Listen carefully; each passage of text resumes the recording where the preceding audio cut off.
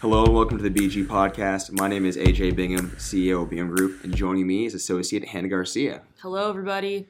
Today we're wrapping up the week of January 22nd in Austin politics, and it's been an active one, as was kind of carrying into from last week, right? Last Friday had a lot of news, and I think that carried over into Monday and on. So we can get to it. We had some change, some kind of how'd you classify it? I mean, honestly, I think we can call it a little bit of drama. Yeah, it was like a telenovela. Yeah, It was like the uncle from out of nowhere. He's been gone 20 years.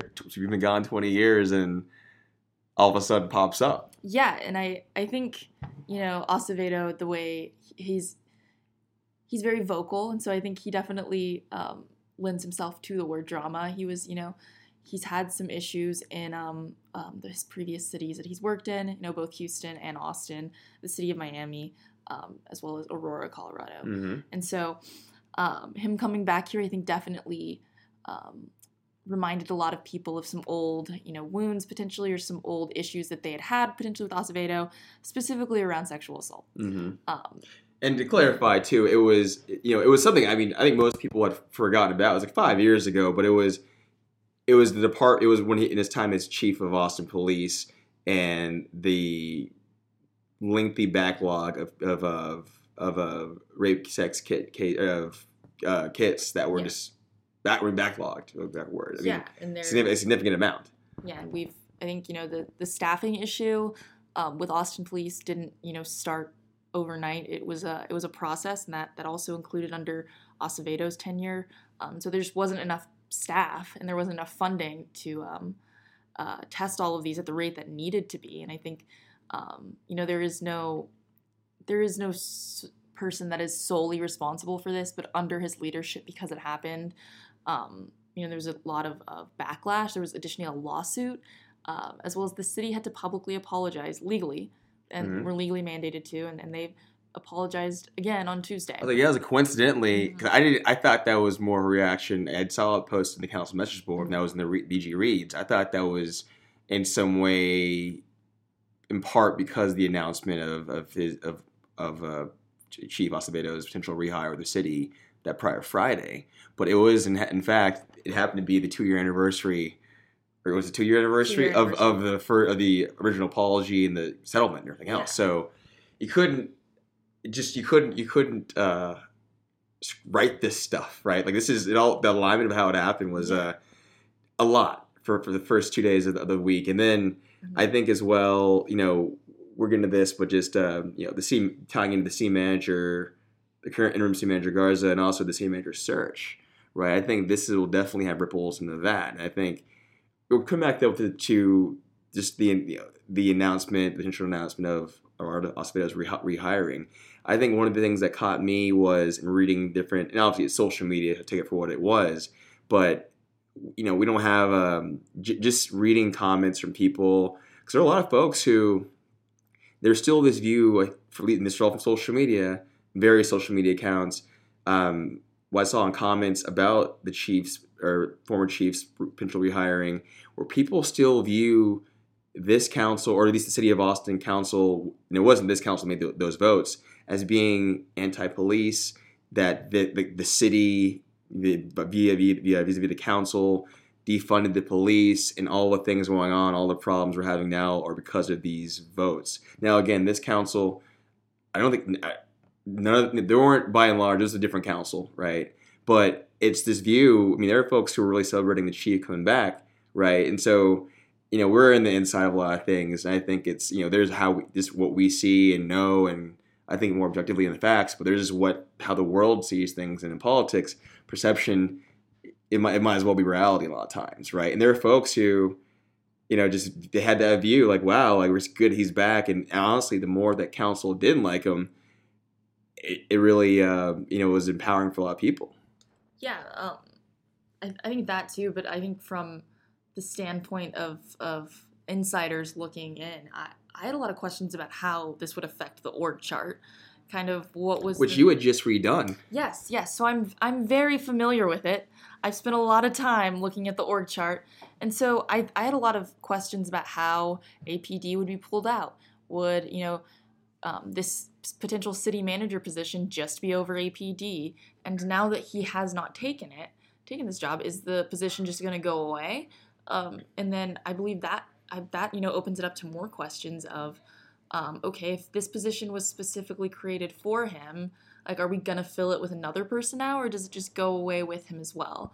Yeah, because it was about, well, it was what, $271,000 that was, $271,000 that was allocated for the position. Yeah. But again, we don't have the details. Was that for a year long? Was it a year long contract, or interim city manager Garza won't be here this time next year. Mm-hmm.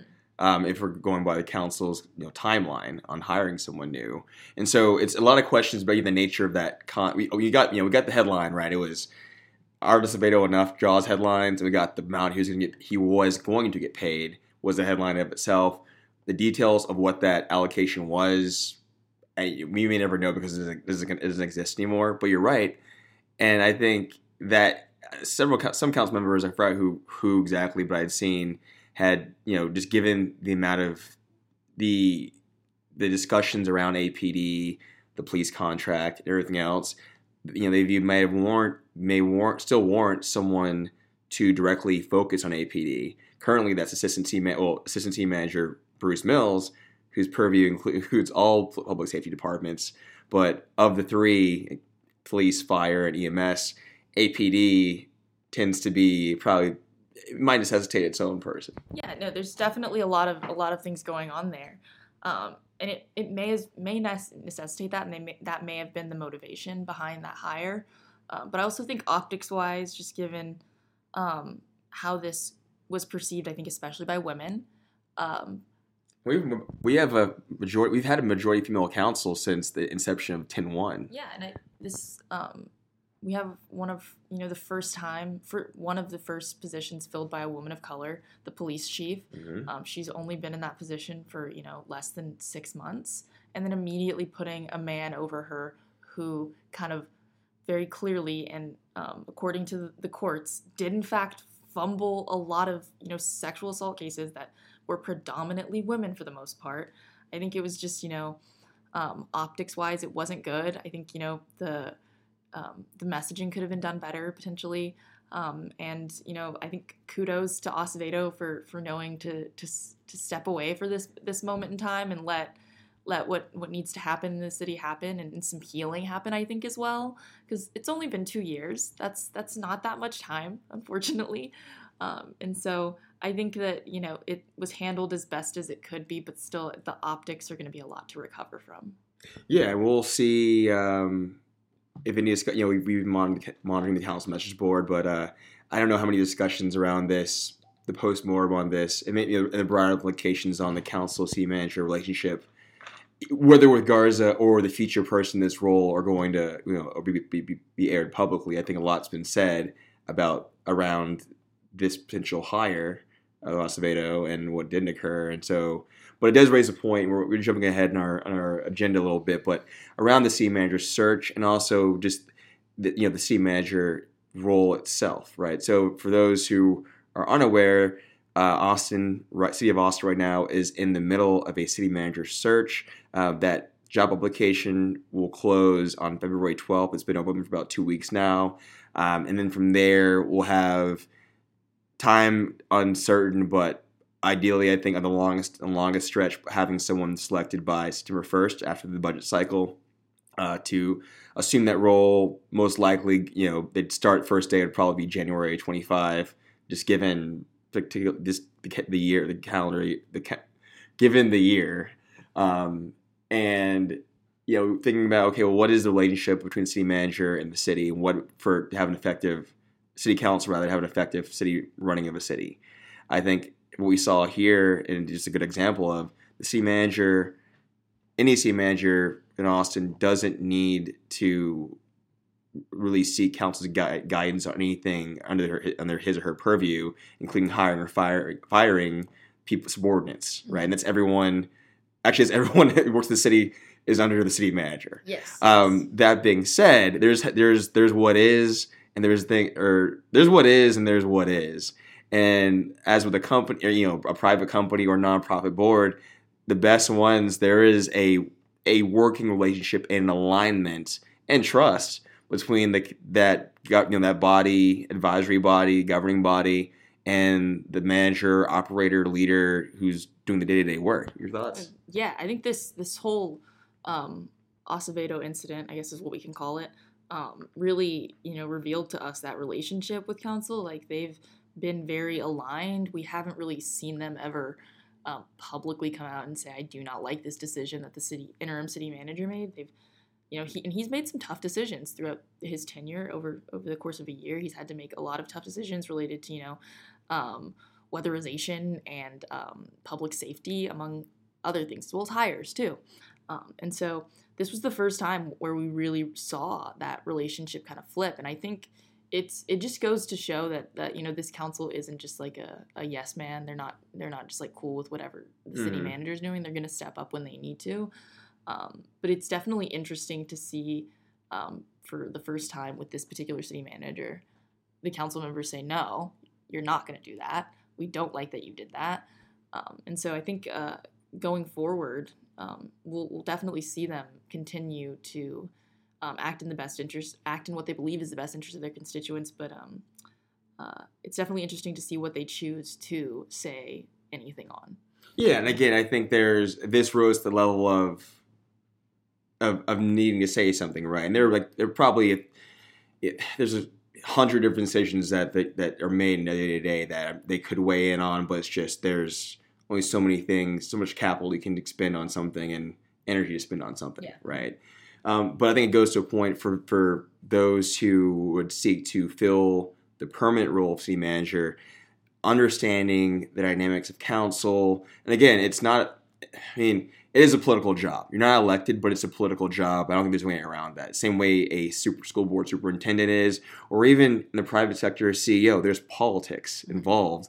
And there's, I think, being able to both lead and be a leader of, the city of Austin's thousands of employees and what their interests are, and balancing that with the needs and desires of your board, the council, and the needs of their constituents. Like, it's a nuance. It's very nuanced, right? But it's who you'd ultimately serve, right? You have your employees, your people you're working for, but they're also the taxpayer ultimately is funding all this. But it's recognizing that and that balancing act of hearing council, seeking guidance from council when needed, but also having the ability to lead, and you have your own judgment on items, and being willing also to stand up for it when you feel you made the right decision, even if it's counter what council wants. Which, again, council is beholden to the vote of the electorate. The city manager is beholden to council to a degree, and they serve the pleasure of council, but they have to, to be a leader, they have to have leeway to make decisions they need to make. Yeah, and for whoever wants the job of city manager, read some history, read a little bit of the Statesman and Austin Monitor, and see who maybe you don't want to hire that first week, or who maybe you do want to bring in, and maybe get an idea of what could potentially get you fired, because there's just some missteps I think you can make whenever you're trying to manage a whole city, that you might not necessarily see every single thing, and whoever's coming in has a very big shoes to fill, just with the magnitude of this city and everything that's going on. So yeah, I hope they do their research and understand what they're getting into, because Austin's a very, very fun place with a lot of characters.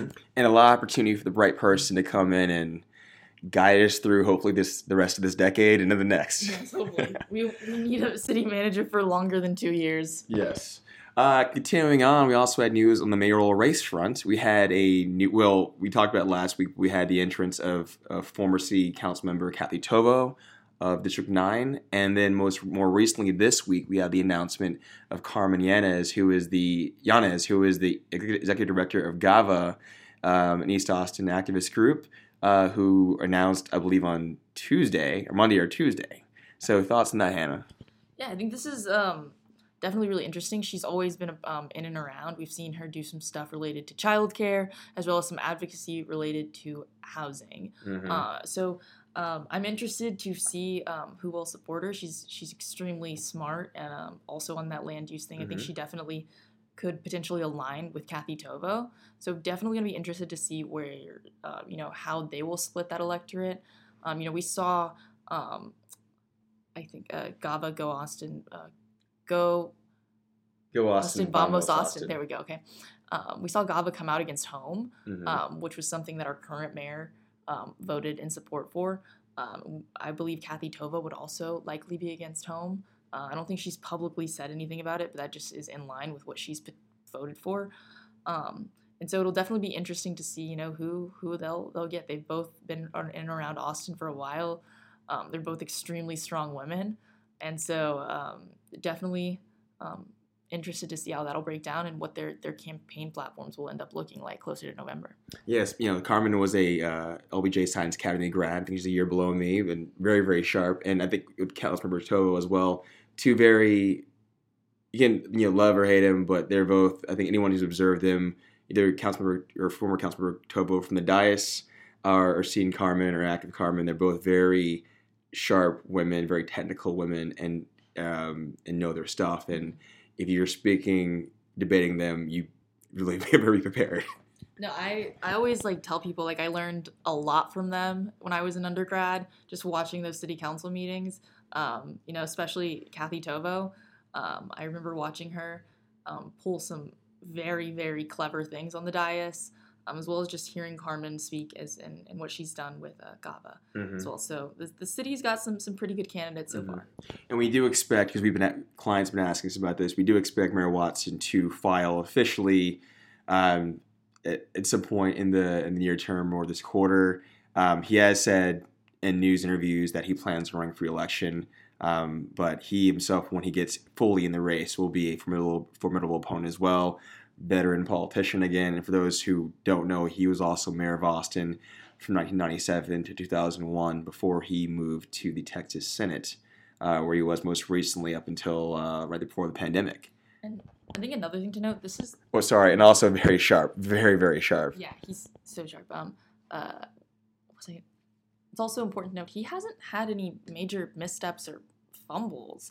I think, every little thing that might have happened that the constituency has gotten mad at or it had some hostility towards, he's addressed it, and I think the constituency has been like, okay, I get it. It's essentially kind of their response. And so I think it's going to be relatively hard to campaign against him because there's very few things I think you can really poke holes in. And, we've been seeing that there's overwhelming support for land use changes, which I do believe could potentially be a core of both Tovo and Yanez's platform. So definitely interesting to see if they do choose to attack him, or if they're just going to run a clean campaign on what they're doing, and how that'll flesh out. Yeah, it remains to be seen. I do think the land use part's probably, even if he wasn't the main driver, it was Leslie, Councilmember Poole was the main driver of some significant legislation on land use. It was, in a sense, that, as leadership, you're the mayor, it's seen as your council under your watch.